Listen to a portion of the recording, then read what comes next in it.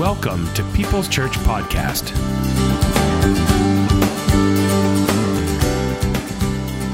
We are going to talk about happiness today and rebooting happiness in your life. And it's going to be the upside down way of looking at it for you, but it is going to be the biblical and the Jesus way of rebooting happiness in our life. Happiness is a big deal in us. A lot of people, basically, it's just the pursuit of it. In fact, isn't it in the U.S. sort of like kind of their philosophy of life? Happiness, it's big. And for you and I, it is. Now, there's things that destroy it real quick, and it really comes down to one thing.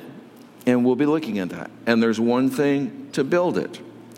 Many people would probably say, if you were to ask, what is the path to happiness? Many people would probably be saying things like, you get an education. It's through education that I am going to preserve happiness in my life. You get a job. You get a job. You get married. You get the husband. You get the wife. You have the kids. You make enough money. You retire. That's the path to happiness, as our culture puts it forward. There's a lot of people who have all those things, though, and they're not happy, and they don't know how to reboot it. They're missing one basic commodity in life. There's nothing wrong with any of the things that we list. What's wrong is that if they become the source of happiness, it just doesn't work. It's a formula that doesn't work. So what is the formula? Well, we're going to be addressing that. It's such a key thing. Look at Proverbs 13:10, your first scripture. Pride only leads to arguments, but those who take advice are wise. The big thing that destroys happiness in life is pride. Now you know why we just sang, Lord, it's hard to be humble. It is the destroyer of happiness. And let me frame it out for you and then build in some thoughts for you on this. The Bible says that the path to happiness is something you are never, ever going to ever imagine. It's just a crazy path. It's an upside down path. And it's through humbleness. Humbleness is the product or the ground in which happiness will grow out of in your life. Let me bring it apart for you. There are many reasons why it unlocks the true happiness. Is that, first off, pride is the thing that guarantees unhappiness, and humbleness is obviously an opposite of pride. It is a lack of humbleness. It is a growth in pride, no matter what that's around. Pride can be built on literally anything. It can be your genealogy. It can be built on some of your achievements or your skills. It can be built on how you look in the mirror. It can be built on a lot of different things. Humbleness is a whole different way of approaching yourself and everybody else in your life. You know what breaks happiness more than anything in your life right now? Is conflict. Have you ever had that? You've had a pretty good day. He comes home. You come home, and all of a sudden, a conflict, and everything that was feeling good is all of a sudden, boom. Something gets stolen in those moments. That's when a certain type of pride is taking control of the moment, and your response to what happens to conflict in your life is unhappy. Nothing makes people more unhappy in life than conflict in their relationships. Well, in fact, that's why our number one thing in life is to avoid confrontation. We don't want confrontation. We don't want conflict.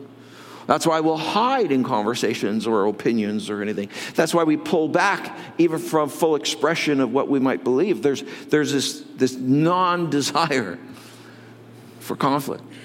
Conflict comes out of pride. We go back. Pride only leads to arguments. Another version says pride only leads to conflict. Conflict. You and I avoid it at all costs. But if you're ever going to be happy on any long-term basis, you have to deal with that kind of conflict and reducing conflict in your relational world, in every part of your relational world. Some of it is old conflict. It goes back when you were a kid, or it goes back decades, or it goes back last year, or it even just goes back to yesterday. Doesn't matter the timing of the conflict. It is going to rob you as long as it stays in the conflict zone. And what keeps it there? Pride. I'm not going to deal with that. I'm not going to take a step towards it. I'll just stay on the other side of the street of life. The fact is conflict can't be eliminated from your life, but it can be mitigated in your life. You're going to have some conflict just because people want to have conflict with you. But your responses, the Bible says cool little things like, just when you respond with a gentleness in your word, it really takes a lot of the angst out of the other person and out of the relationship world for you. The verse that we've just read is one that if we took to heart in our relational world and understood that conflict's coming from a certain pride in our life, then we would be able to get control not only of conflict, but we could build things that really do matter in life. Look at Philippians 2, verse 2. Paul is writing, and this is an extremely famous chapter in the Bible. It deals with, actually, the kind of life that brings happiness. In fact, all of the book of Philippians is about this. He says, make my joy or my happiness complete by being of the same mind, maintaining the same love, united in spirit, intent on one purpose. In there, he puts down right now 4 kinds of intimacy, 4 kinds of unity, 4 kinds of harmony. And it's harmony that you want to have in your relational world. That's what we all look for. That is where happiness comes out of. Happiness comes out of the harmony of your life. So first he says this kind of harmony. He says, have the same mind. That's mental harmony. That's just mental harmony, where it's not that you're going to agree on everything, but there's a mental harmony that we are not always at war with the other person's idea. We know how to communicate with one another. We're in a mental harmony of what the objective of our communication is all about. And that's about building our relationship and keeping it strong and making it stronger. It's not about defending my position. It's not about making me bigger than you or smarter than you. It's about us together, finding better things together. Mental harmony. So often relationships are breaking down to the kind of communication where it is very competitive. Competitive in that we want to bat around the idea, but only in a way that you got to have my idea. And that immediately leads you to conflict because the other person feels devalued in that. And we do it all the time. And in fact, it seems like this becomes a greater threat the longer the relationship is, whether it's a friendship, whether it is a marriage, no matter what the nature of the relationship, it tends to get actually more intense simply because of the time allotment of things. And then we become very competitive about our own ideas. I told you, I said that a long time ago. I'm right on that. And you're wrong. Boy, if we could just go back and have the arguments of my life inventory, you would find a lot of them coming out of that. The competition over your mind, over the processes of thought, over your thoughts, over you defending them to the death, rather than partnering to better ends and better objectives in life. Mental harmony. Next one he says is share the same love. This is emotional harmony. You need all 4 of these harmonies, folks, for you to experience happiness. If you're always in the debate zone, but from a wrong place, competition, you're destroying happiness because you're destroying harmony. If you are also, are not sharing the same love, if you have only that shallow expression and you don't want to make your full body and mind express the love for another person. You have these ceilings that you won't go deep in your expression in those ways. You're not sharing the same love. You've hardened off against it. Or maybe there's fears from when you were young. It doesn't really matter what it is. It's just saying the outcome is predictable. The outcome is that by not sharing the same love, you're destroying emotional harmony. Because emotional harmony is not us, battling each other or protecting the other person or our own emotions. We are interested in bonding emotionally with the other person, with the friend, with the marital partner. When it comes to harmony, there is no happiness without it. And many times relationships are breaking down because we have these barriers to deep sharing of emotion. We don't want to expose ourselves or sound that vulnerable or be that vulnerable. You're taking happiness away from yourself and others. There's a third kind of harmony that's ignited here. It says being united in spirit. What is that? That is spiritual harmony. That is where in our spirit, in the deepest part of us, in that part that undergirds the rest of our makeup, that part we are together in.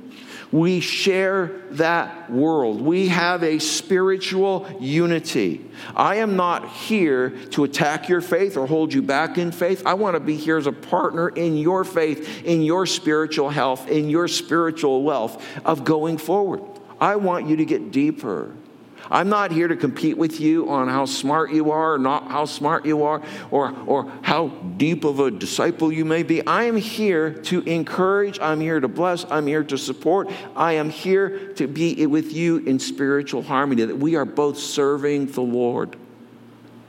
We are both interested in His kingdom, in His furtherance, in His goodness going forward into the world.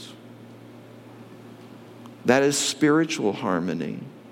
And then there's one more harmony that's required if you're going to have happiness and mitigate conflict, is intent on one purpose. That phrase out of that verse, intent on one purpose. Now let me read the whole scripture again there. Make my joy or happiness complete by being of the same mind, maintaining the same love, united in spirit, intent on one purpose. What is that? That's directional harmony. Directional harmony. We don't have a big struggle between us in the direction we're going in life because of the simple fact that we share the same intense purpose. We are intent upon the purpose of the Lord's leadership and His design in our life. We're intent upon His dream, His ideas, His kingdom, His leadership. The Lord is my shepherd. Not might be, sometimes can be. He is. And we share it. Boy, this is great even in just our relationships to one another as Christians. Is this incredible directional harmony that can come. And when you get alignment in the directional harmony, the power of that in a family, the power of that in just one life, the power of that in a church, to have directional harmony is absolutely stunningly big. And it brings happiness. All of these forms of harmony, when they are in our life, produce happiness. Because conflict, which is originating within pride, is not ruling the show and driving the individuals apart. But we're in a celebration mode. It's just a festive mode. Yes, you're going to have difficult conversations. If you can't have difficult conversations and you have to back away from things, that's the problem. That you back away from them and you don't bring the higher things like respect and caring. And these types of harmonies, 4 of them, mental, emotional, spiritual, directional, is going to produce happiness. Happiness. In places that you have worked, you will, if you've worked in several different places or even in professions, you certainly understand the value of being in a place where these 4 harmonies exist. And there's a different feel to it. It's not just a job. It's become more. And that is where the happiness is always going to happen for you, is in these harmonies. Now, harmony, here's the thing that we don't quite get, and I want to make this tie so strong for you today. Harmony comes from humbleness. Harmony comes from humbleness. In Philippians 2:3-5, it says, when you do things, do not let selfishness or pride be your guide. Just catch that first line. It's very powerful.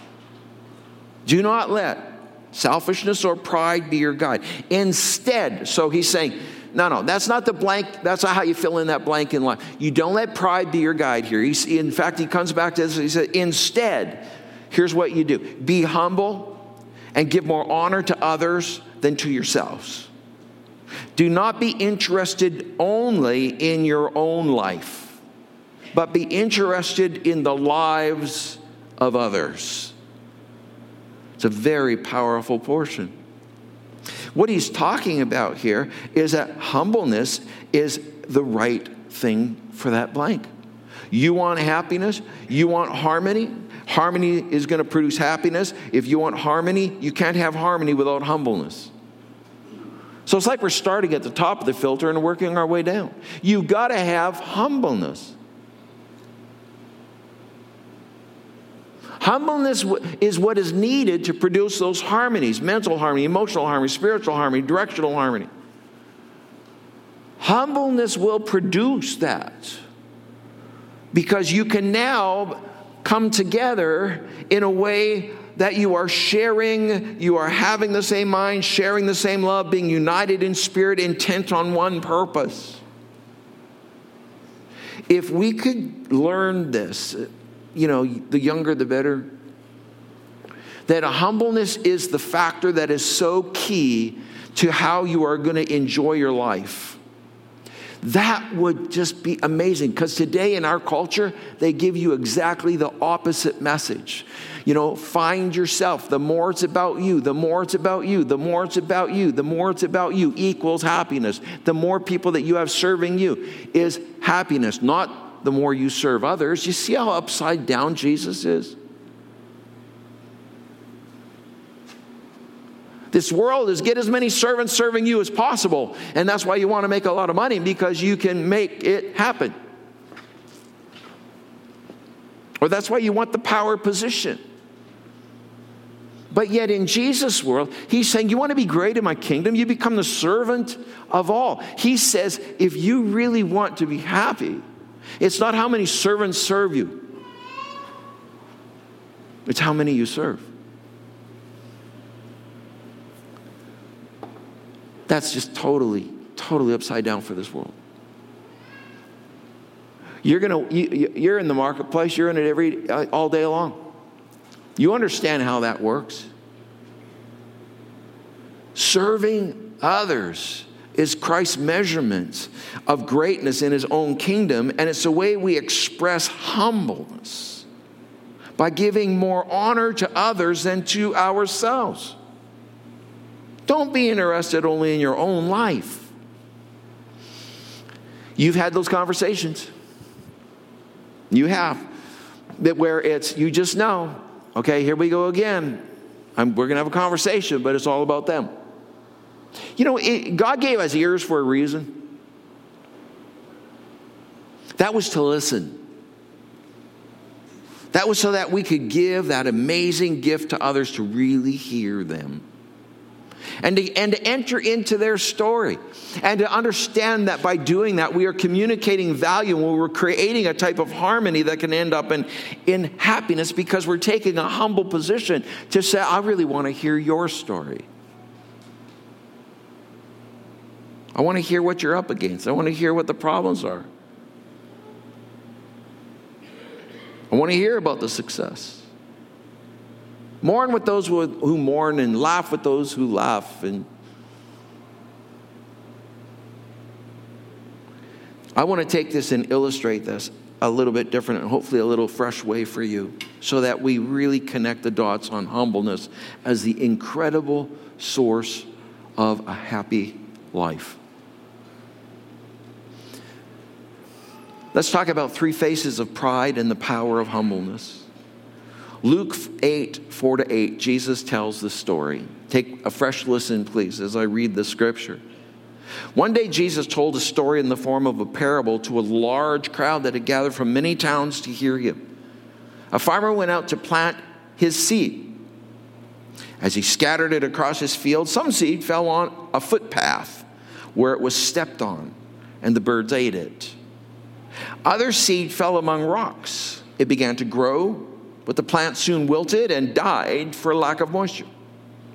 Other seed fell among thorns that grew up with it and choked out the tender plants. Still other seed fell on the fertile soil. This seed grew and produced a crop that was 100 times as much as had been planted. When he had said this, he called out, and listen to this part. Hear this part, because he's describing the condition needed. Anyone with ears to hear should listen and understand. He's saying it takes a humble heart to hear, to learn, to evaluate the story that I've just told you. Jesus is saying, only your heart that's humble can pick this up.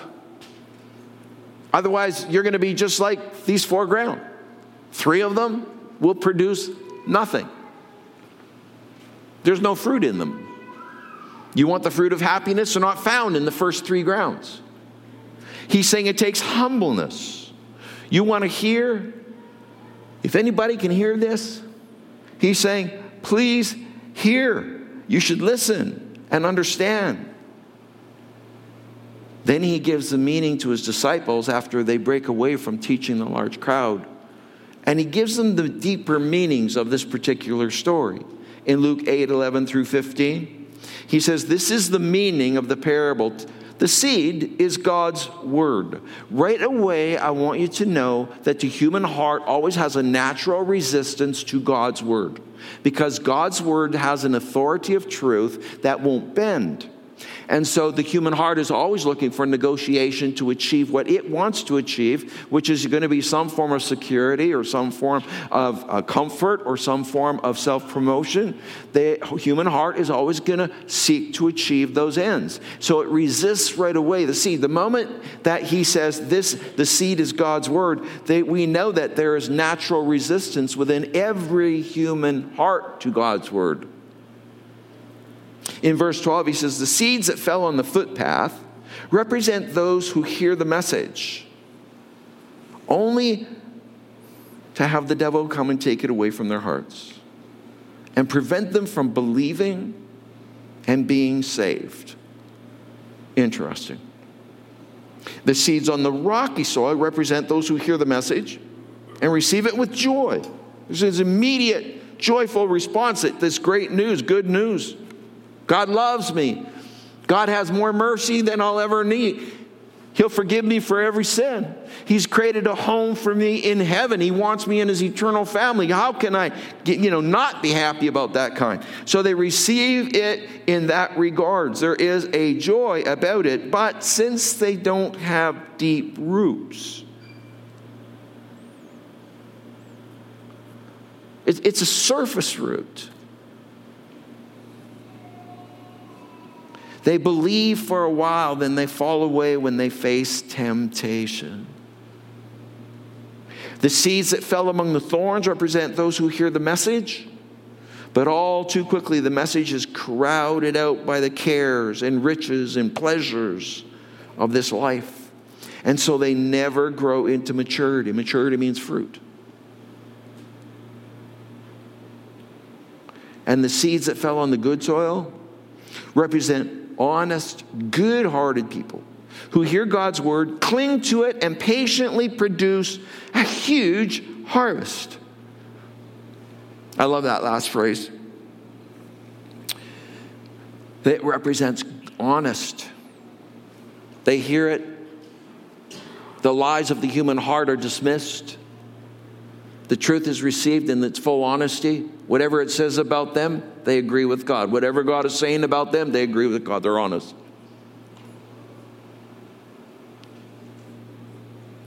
Good-hearted people, humble, who hear God's word, cling to it, and patiently produce a huge harvest. Let's take a look at these different types. First, the hard face. 3 faces of pride. First, the hard face of pride. You know what it's like. It's where it's not going to penetrate. Or whatever the person has said or whatever thing's coming to you, you can just put on that hard face, as we all can. And it's like this great big shield comes up, and it's just any seed coming in is bouncing off that shield. It's not going anywhere. It says that the devil has an amazing part in the hard face. His part doesn't show up so much in the later ones. His part shows up in the first one. This hard face. This ability to actually have the seeds not have any penetration at all. The hard face represents a negligence of your soul, your very own soul. What shall it profit a man if he shall gain the whole world, but lose his soul?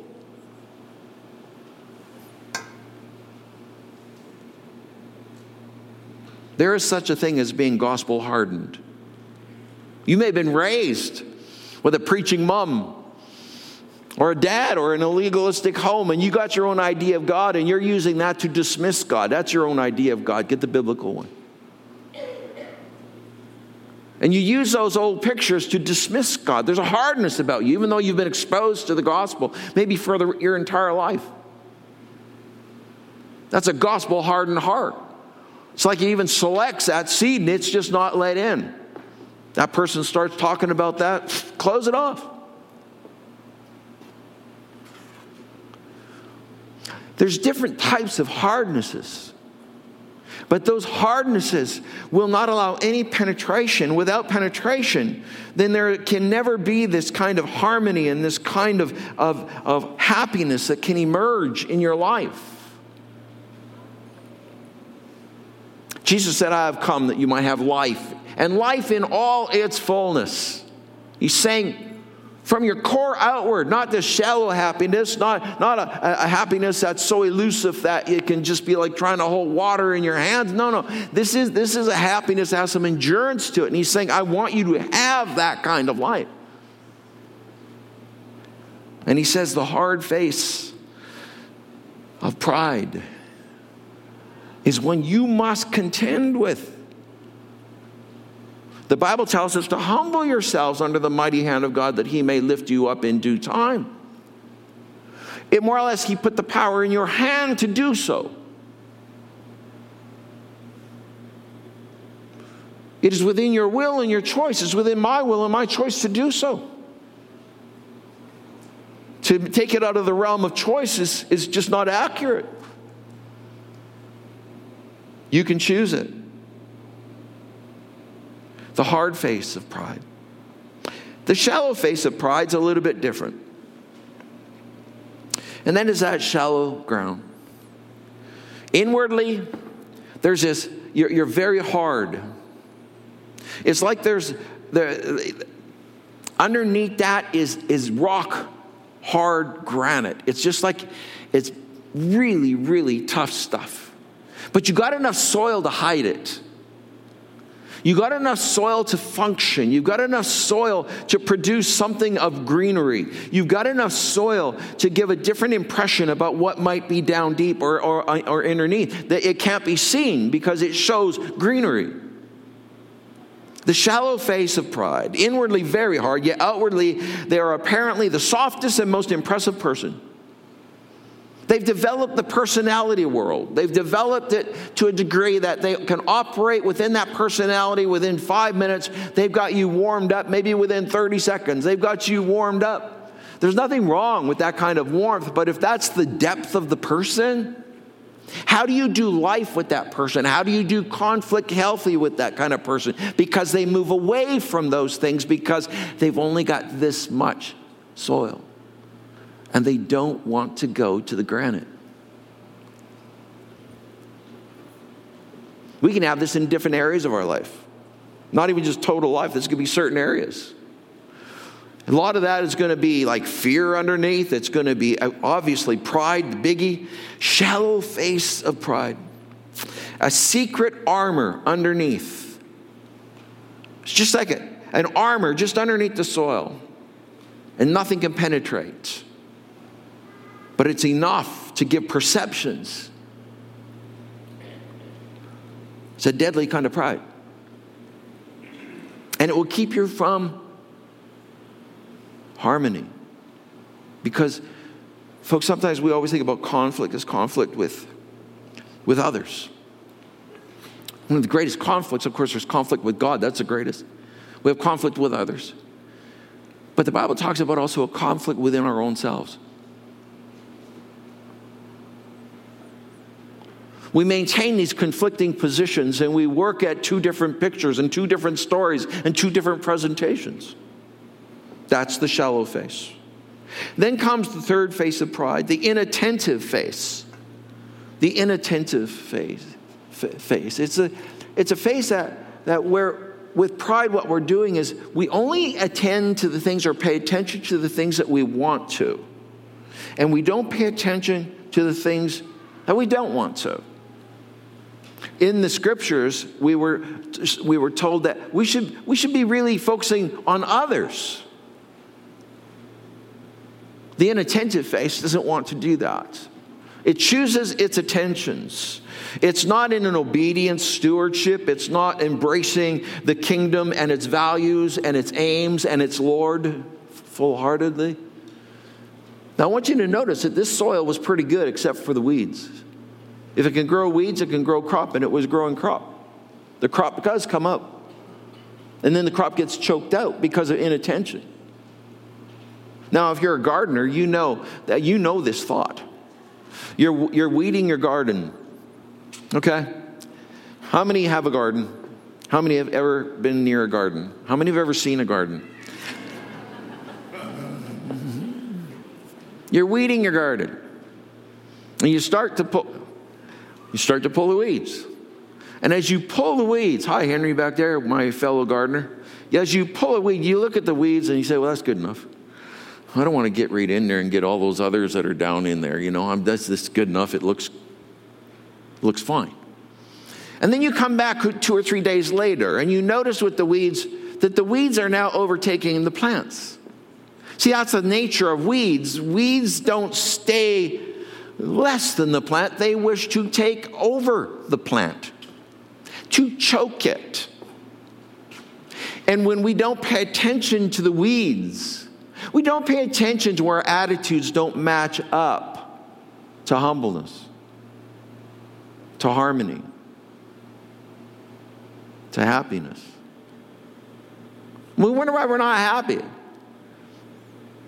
You got the wrong things growing, choking the very life out of your own soul. The Bible talks about having a healthy soul. Isaiah says, come and delight yourself in fatness. Let your soul delight itself in fatness. And that, by the way, in the biblical sense, is a good thing. No bad cholesterol on that one. It says, I just want your soul to thrive. Because a thriving soul is a happy soul. And when we don't pay attention, it's more about liberality to ourselves. We treat ourselves with great liberality. That's where it's easy to forgive ourselves for certain things, but it can be really hard to forgive somebody else for certain things. You remember the story Jesus told about the guy who owed this king like $1 million+ bucks? King calls him in, and the guy says, the king says, sell him, sell his family, get what you can to get back some of this debt. And the guy pleads for mercy, gets mercy. Then he walks out of the palace, and on the steps of the palace, he finds another guy that owes him just a few bucks, and he grabs him, chokes him, throws him into prison. This is not a good thing. The king hears about it, changes things up, deals with this. See, God has been liberal with you, but often we are not liberal to others. We express liberality to ourselves in forgiveness, in giving grace, in giving some slack. But we don't give that to others. That's the inattentive weeds. That's the inattentive faith. Ignoring the growth of weeds and the loss of life in their own souls. And when that's happening in our life, it's really hard for us to be happy. But finally, the humble heart. The humble heart. There was only one out of 4 soils that worked. There's only one out of these 4 soils that's going to work for the happiness of your marriage or of your family, of yourself, of the fatness of your soul, of your business and your teams of life, the people that you're collected to. And it's the humble heart. The ground was good. Not that it was good by nature, just its own nature, but it had been made good by grace. God's plow. The nutrients of grace are able to work in the humbleness, in the humble soil. Grace works. In the other, it doesn't, because pride and grace do not work. They don't yoke together. That's why Jesus had such collisions with religious pride. He was trying to bring the plow into the heart.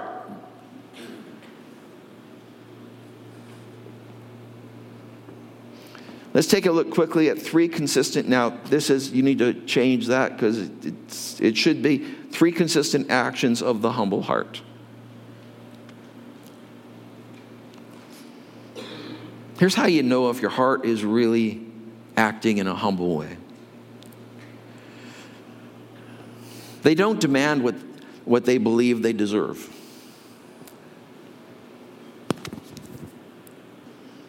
Roles in marriage are real interesting because sometimes people come into roles in marriage with such strict, can we say, borders around what they think their role is and what the other person's role is.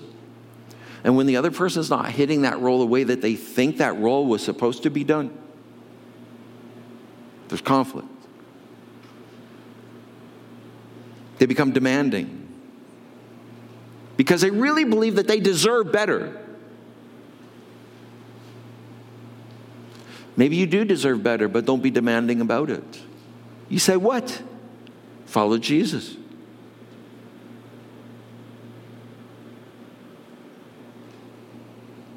Philippians 2:6. Though he was in the form of God, he did not consider being equal with God something to exploit. Another version says to demand. We're in a world filled with demanding. I don't have to say much about that, I don't think. It's just ripe with demanding. Kids are being empowered to demand from parents. Society is demanding from your home. People are in a very self-centered core where demanding is just the normal trait.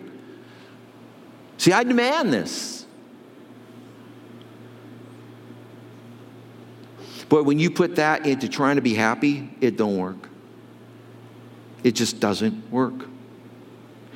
When you are a person that is constantly focused on what you deserve and then demanding to get that doesn't work at all with being the servant in the kingdom of God to look after the other's soul and your own more than what you want in your flesh.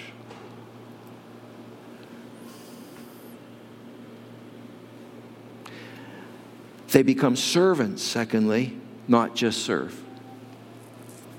They don't just serve, they become servants. You see, it says here about Jesus, but he emptied himself by taking the form of a slave, other versions say servant, and by becoming like human beings. When he found himself in the form of a human, I didn't put the rest in, but in that first part, he's emptying himself. He takes on the form of a servant. He doesn't just come and serve, he becomes a servant. Jesus didn't just come to serve you, he came to become a servant. He took his God nature and said, I will become a servant. If anybody deserved worship, well, hey, stop them from shouting to you, blessed be the name of the Lord, he that comes in the name of the Lord. And Jesus said, even the rocks will cry out on that Palm Sunday. If these be quiet today, the rocks are going to start shouting. More or less, it was a moment where we got a window and a picture of God in the flesh coming in, people catching it, praising, people resisting it, and God making this statement: if they stop on this day, the very stones are going to cry out. It's an interesting exchange, and it's rooted in this idea. He came to become just a servant. That's it. He became a servant. He laid aside heaven, the throne. And he became like us. So that he might die, live a life to the glory of God in perfection and holiness. And in his nature, never compromise it, though tempted of the enemy. Yet he would even go to the ultimate of giving his life. He had taken on the form of a servant. Third, people that have a humble heart, they pay the painful price of doing what is right. Philippians 2:8. He humbled himself by becoming obedient to the point of death, even death on a cross. Obedience is an outflow, or can we say a great perfect expression of a humble heart. You know your kids have a humble heart when they obey you in a way with their full being. They don't just go serve and clean their room. They become a servant in cleaning their room. Now, I know that's rare, but there's a big difference.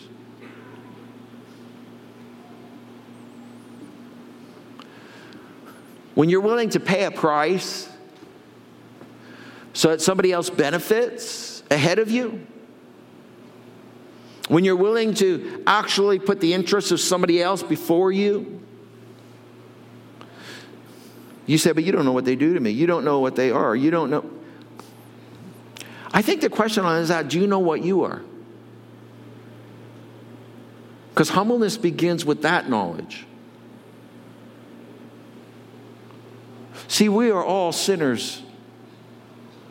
We all stand in the very same ground. We all stand in the very same place. But in that place, God takes us and by His mercy transforms us into sons and daughters of His.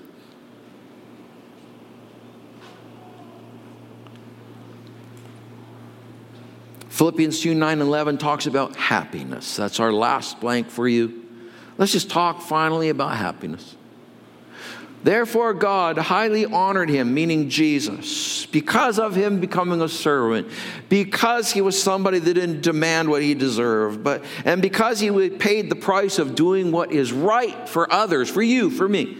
Because he lived out the kingdom in an upside down way in a world that was completely opposite this. Therefore God highly honored him and gave him a name above all names, so that at the name of Jesus, everyone in heaven, on earth, and under the earth might bow, and every tongue confess that Jesus Christ is Lord, to the glory of God the Father. Let me join that with James. Humble yourselves under the mighty hand of God, or humble yourselves before the Lord, and he will lift you up. One day, how you have lived, it may cost you to be humble today, but you will get happiness. It may cost you quite a bit in your pride and in things that this world counts as the top of the list. But I will tell you that even if you are in poverty, it's better that you be in poverty and happy, and be the kind of humble servant of God. That is better than being somebody rich who is troubled by many riches and troubled by many things.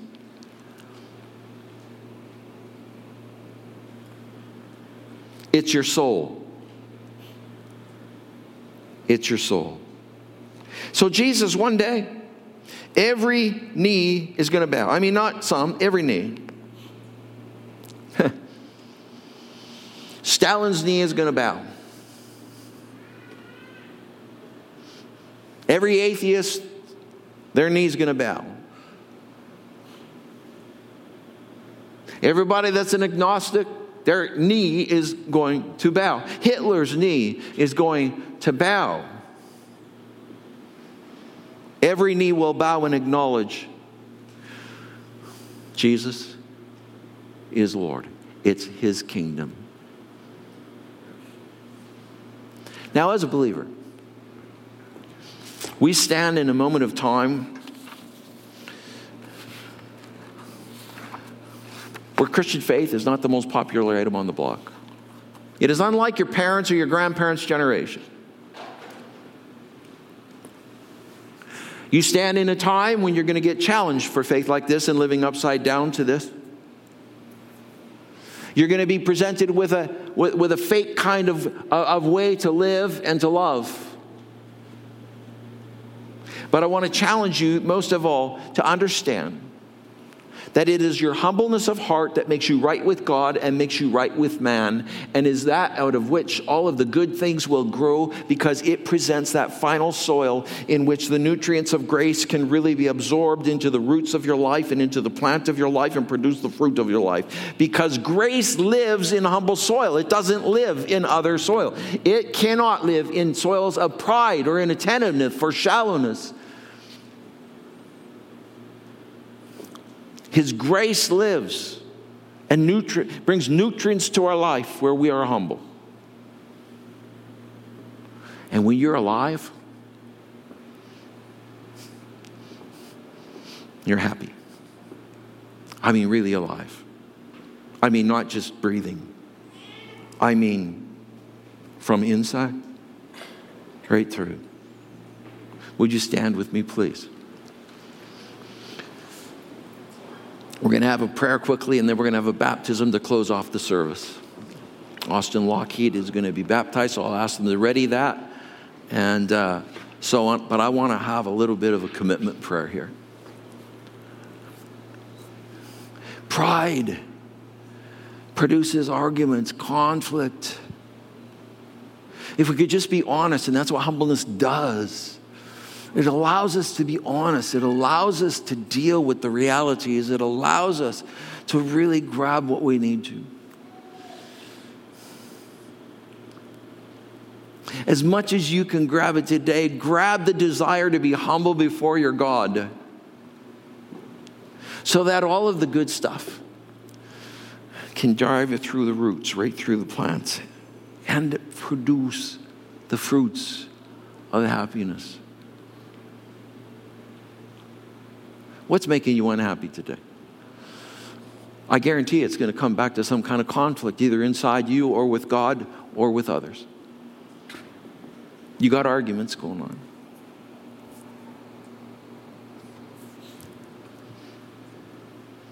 Only one way to really deal with that. Humble yourself. That person you need to humble yourself to might not just be God. It might be the person that's next to you in the car or across the table, or on the other end of a phone, or on the desk beside you, or on the counter beside you, or in the office beside you.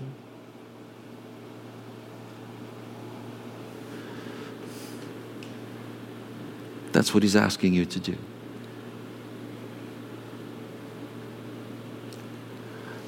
What would Jesus do here? Fathers, we bow our heads.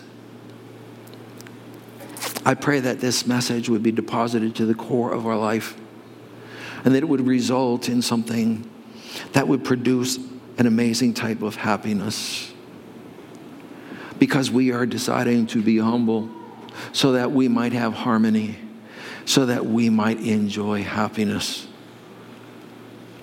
Father, we've let too much rob us. We've wilted our lives. We've let things choke out our lives. We've let things stay under the soil as armor that's resisting all the good, or we've even kept on a hard face, Lord, and we've just let all that stuff bounce right off. But Jesus, this morning, I pray that decisions would be made to change the ground. So here in your heart, just before the Lord, just you and Him, touch the ground of those first three that you know needs to change the most right now. Just touch it and say, God,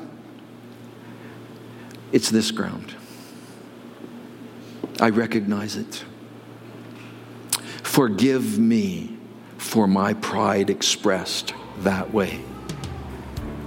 I humble myself to acknowledge that I am wrong in my pride in that ground. Bring your plow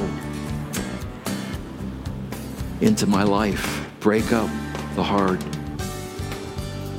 Weed my life. And Father, pour in the nutrients of grace again to my soul through the humble soil I give you this morning. Feed me. My soul needs it.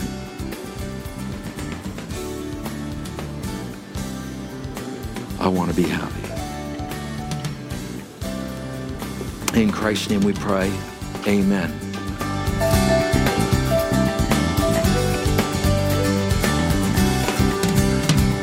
Thanks for listening. If you find this program helpful or would like to learn more, please give us a call, 780-539-0572, or email mail@peopleschurchgp.com.